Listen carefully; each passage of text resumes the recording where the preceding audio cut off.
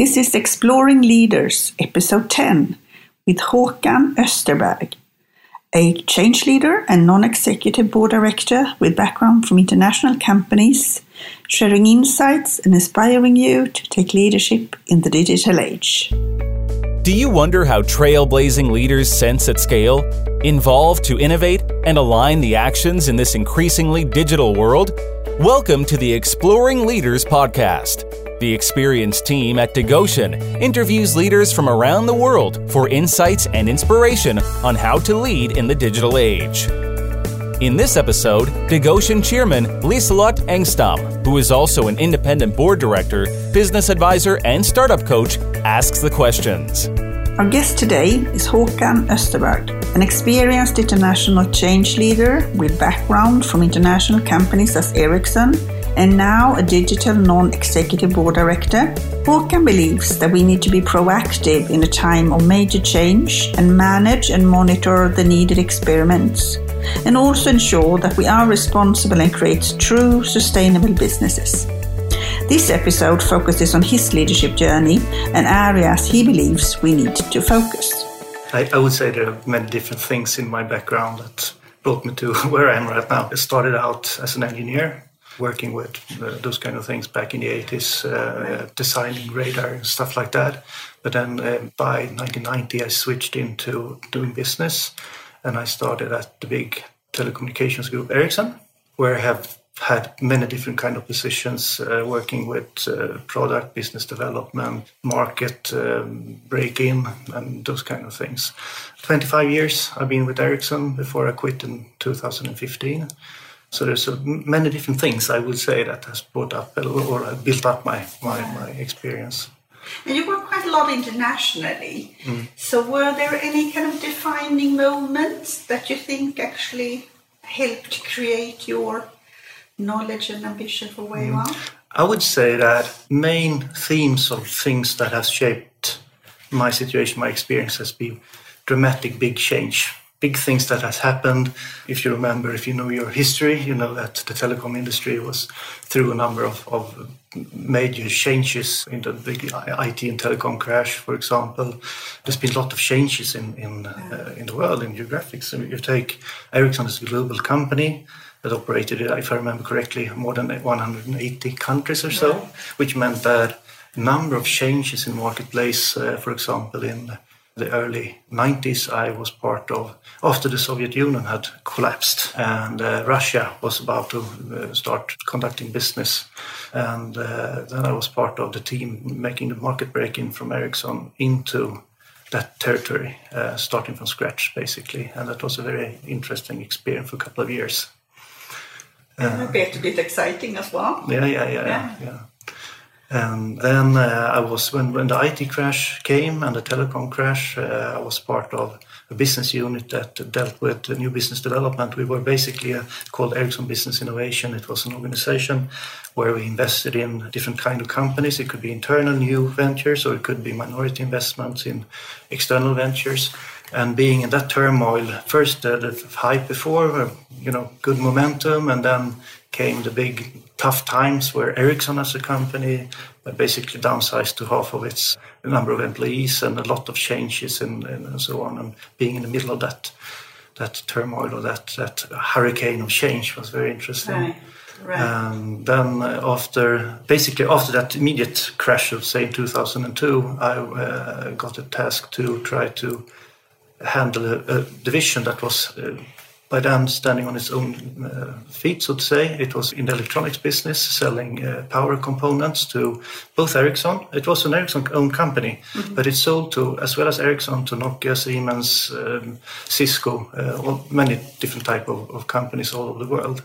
And we were then in a situation where we were having heavy losses and had to, as a consequence of this IT and telecom crash, we had to find a way to get back to survival mode and then start building the business again. And then I was part of handling that for a couple of years, and it was a very, very big change happening there on all aspects, everything from how to deal with customers, how to view your own assets, what value do you bring to the market when everything is coming upside down everywhere. You have to really go down deep and see what is it that we uniquely contribute and have that as the core when transforming that company. I think it's very exciting. It sounds like you have done the things that very many companies in industries are going through now and will be going through the next couple of years.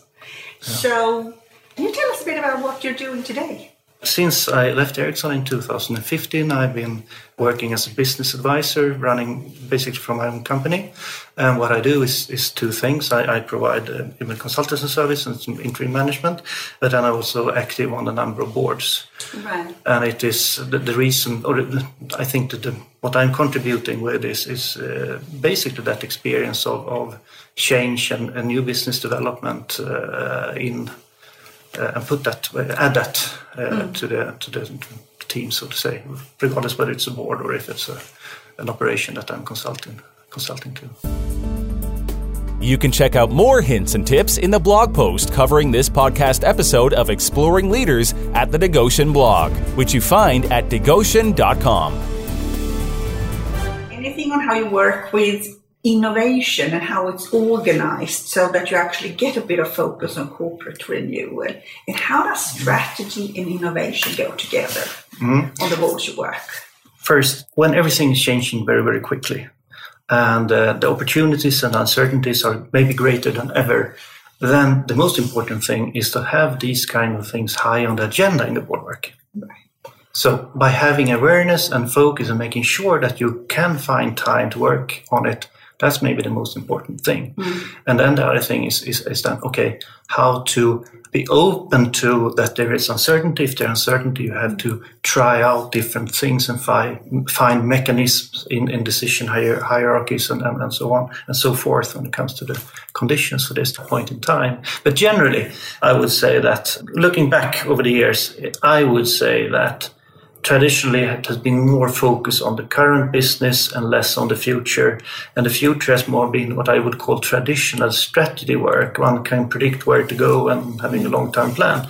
While looking at the development in the last 5 years or so, I would say it's much more focusing on being agile, being open to change, uncertainty, and much more things are changing so fast so that it's not even possible to plan. It's more a matter of plan for handling uncertainty. Yeah. There's definitely a shift over time what's happening here. Yeah. Which in many ways will be exciting and challenging for a lot of us. One of the areas where we are all challenged now, but maybe digital can actually help us as well, is sustainability.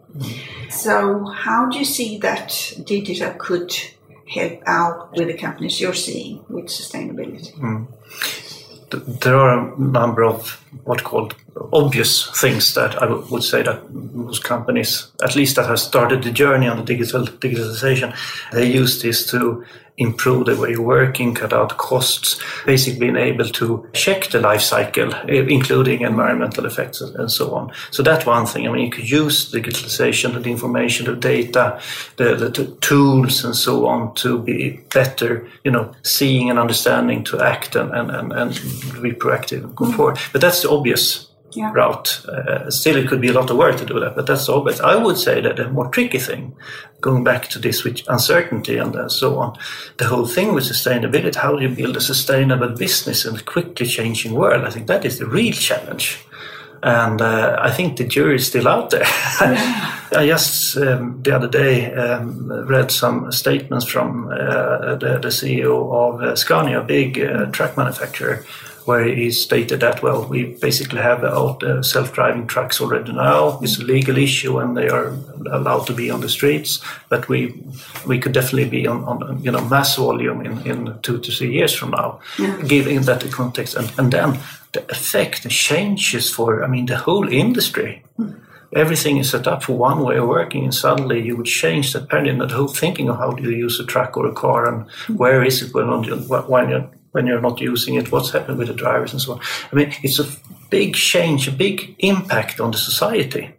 So what do we mean with sustainability? Yeah. I mean, we have the environmental issue, global warming and stuff like that. But then you have, I mean, if the economy is not stable, if people cannot have an outcome, if we come into a future where people cannot get employed because, and I'm not talking specific type of jobs. I mean, maybe me as a board member is not needed anymore because you get better board function by having an AI kind of approach to governance and control. I don't know, but the thing is that we have to see that how do we create a model where we can create both society and business, call it sustainability.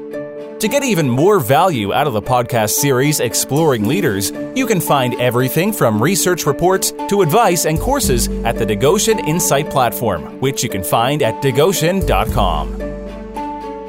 Is there a leader, or several leaders maybe, that you think we should keep our eyes on? Mostly for more positive perspectives.